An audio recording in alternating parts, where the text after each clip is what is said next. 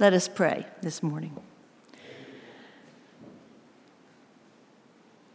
Oh, gracious Lord, we thank you that your Holy Spirit is right here with us, that you are right here with us. Open our eyes and our ears and our hearts to hear your word and to apply it to our lives as you give leading. In Jesus' name, amen. All right, I'm going to be reading from a familiar passage from the second chapter of the book of Acts. We're going to read from the first verse, and I'm going to read through the 12th verse. When the day of Pentecost had come, they were all together in one place.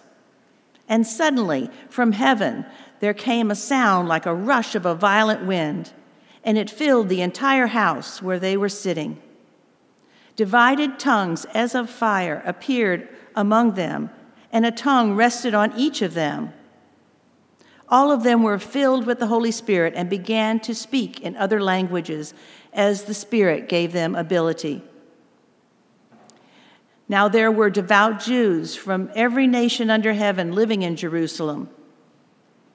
And at that sound the crowd gathered and was bewildered, because each one heard them speaking in the native language of each. Amazed and astonished, they asked, Are not all of these who are speaking Galileans? And how is it that we hear, each of us, in our own native language?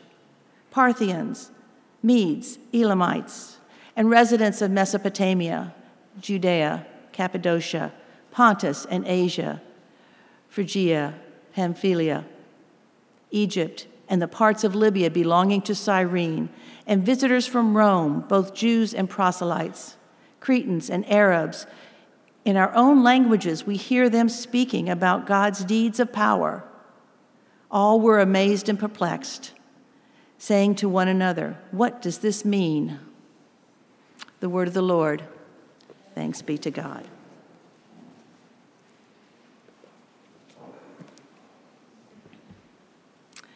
Earlier this week, I experienced a windstorm with gray clouds and big winds and downed trees.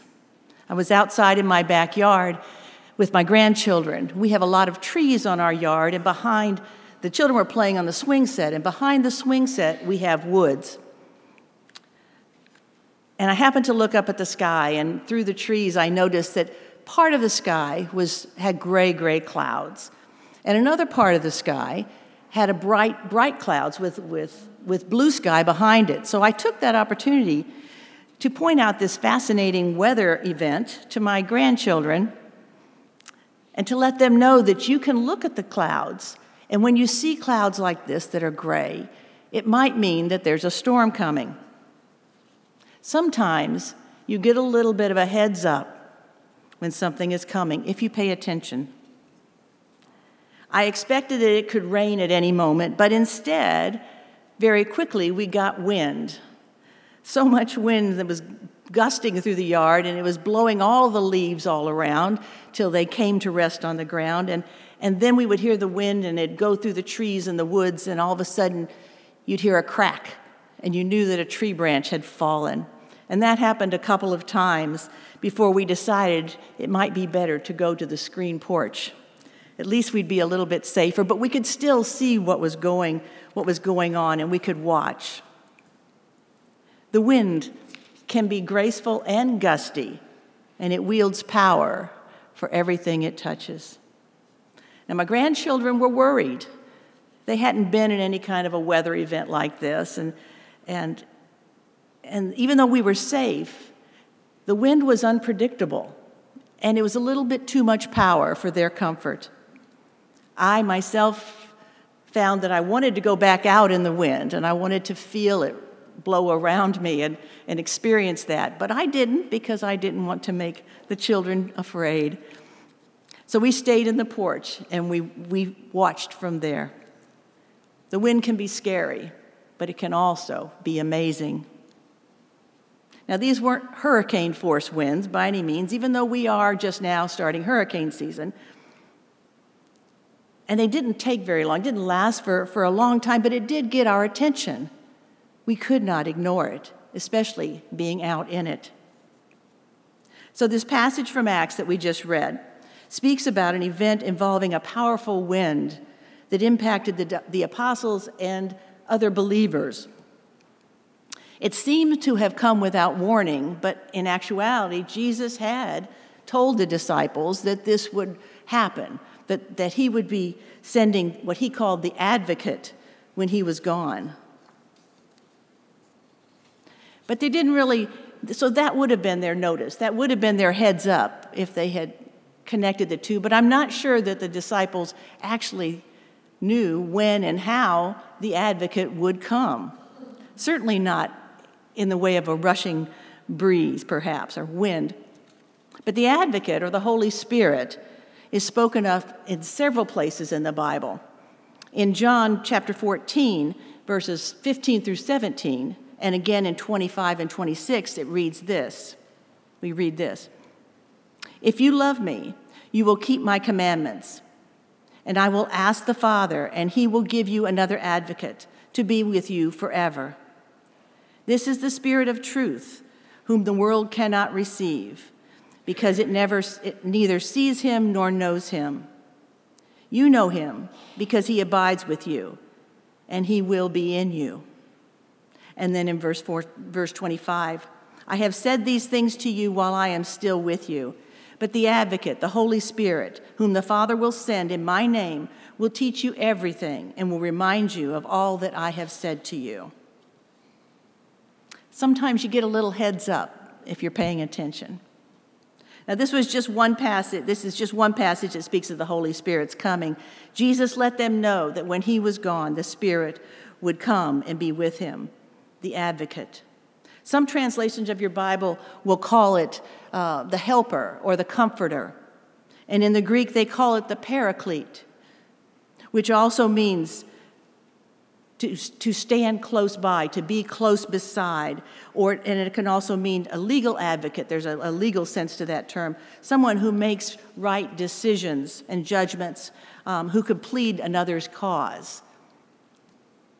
We also read that the Spirit will teach and remind us of what Jesus has taught. I think all of these terms are hopeful and positive images of the Holy Spirit.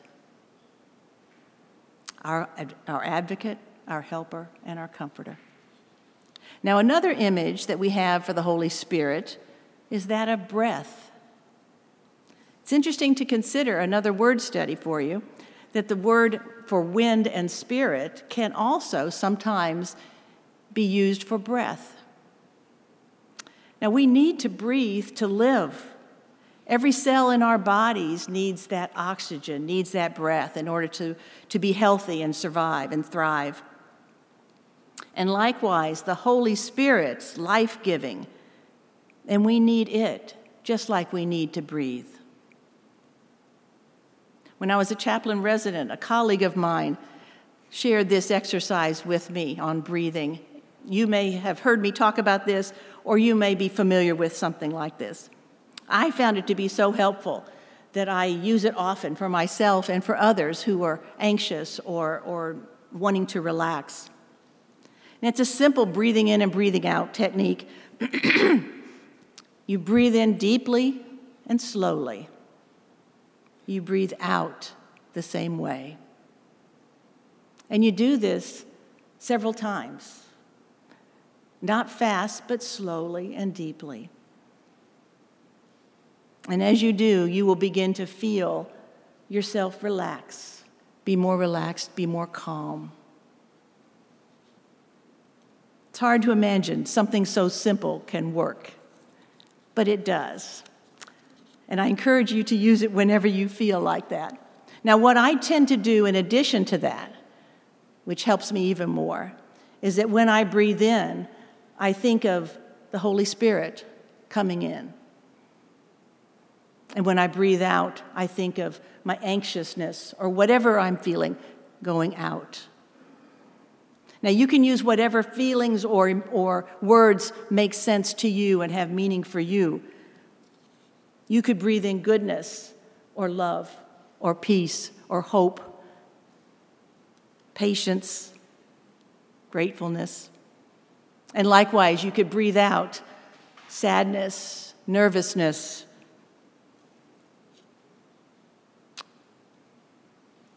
anything, frustration, anything that is making you uncomfortable, hopelessness, fear.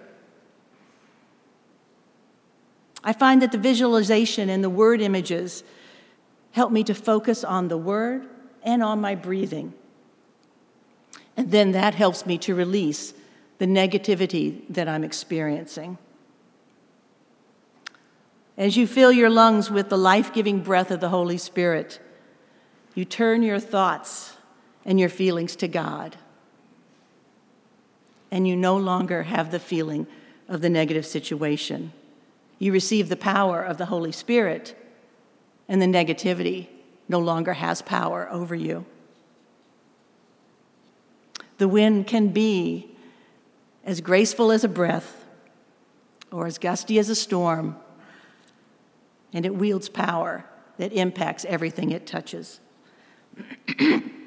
Now, the passage from the second chapter of Acts speaks of a wind or something of a force that sounds like a wind that enters this building, this place where they are all at, where the apostles and the community of believers is at. It is said that there are probably 120 believers at this place. And this is a strange occurrence, to say the least. And I can imagine and understand why people would have been scared or confused. The passage tells us that people experienced bewilderment, astonishment, and amazement. Good words to describe what was going on that day, as Vicki did. Not only did they experience the roar of the wind, but they also saw what was described as tongues of fire above their heads. Images of the Holy Spirit and the miracle that they were about to experience. The apostles and the believers received the Holy Spirit that day. Now, the passage goes on to let us know that they were not alone there, that they were not the only ones there, that there were others come from other nations, Jews from all over, that were residing in Jerusalem at the time. Now, they probably spoke Greek, as it was the language of Rome, but they also spoke in their native languages. And as the apostles and the other believers spoke, all those present, each one understood what they were saying in their own language. The Holy Spirit spoke through them and enabled this to happen, enabled the speaking and enabled the understanding. They weren't speaking spiritual languages. They were speaking normal languages that did not need to be interpreted. Each one understood what was being said that day. What an amazing experience. I can only imagine what that would have been like. However, they all weren't sure what it all meant and what enabled this group of believers to speak as they did so that everybody could understand. Some even happened to wonder, they kind of wondered out loud, perhaps these people are drinking. Now, as the chapter continues beyond the verses that we read, we hear that Peter preached to the group, and he explained what has been going on, and he also shared the good news of Jesus. And many welcomed that message and became believers. They say about 3,000 that day. They followed the teachings of the apostles after that. They shared fellowship, meals, and prayer. And this was the beginning of the church. The Holy Spirit was the cause for everything they experienced that day. And it's the life breath of the church. Members in this early church were from many different nations, and they came together to worship and to study and to eat and to pray and to live in community. They were not all of one thought. They were not all alike. But they came together and they grew into a community of faith. together in their uniqueness and their diversity. I think there are times when we think we would like to have a community of faith or be a part of another group perhaps that thinks like we do, that thinks like I do. I know not everybody in this room thinks like I do, and I think we're each individuals, but we sometimes want to be with people that do think like we do, whatever that happens to be. And it seems easier or more comfortable to us, I think. But does it really help us to grow spiritually, intellectually, socially? If we're not ever challenged or exposed to any other ideas or opinions? If we're not, I think we're more likely to continue on our current path, the same path we've been on, and maybe continue to hold on to our same ideas and thoughts and opinions, never questioning what we think, never learning anything new. Now, the Holy Spirit challenges us and exposes us to new opportunities in faith development. The Holy Spirit is present in each of our lives and in the faith community here in our church, in different ways, at different times, in different situations. In this passage, we see that the Holy Spirit presents itself in a public arena, displaying power and presence, one through which many people believed, 3,000. At other times, I think that the Spirit communicates with us in a more subtle or quiet way. How have you experienced the Holy Spirit in your life? We may feel the Spirit working in an answer to prayer. We may hear a voice or sense a message from the Spirit in our thoughts or in a series of events. We may even sense the Spirit's presence in a conversation with a friend. And sometimes we may even have physical sensations, like a feeling deep in our heart or in the core of our being, an urging or a nudging someplace in our thoughts.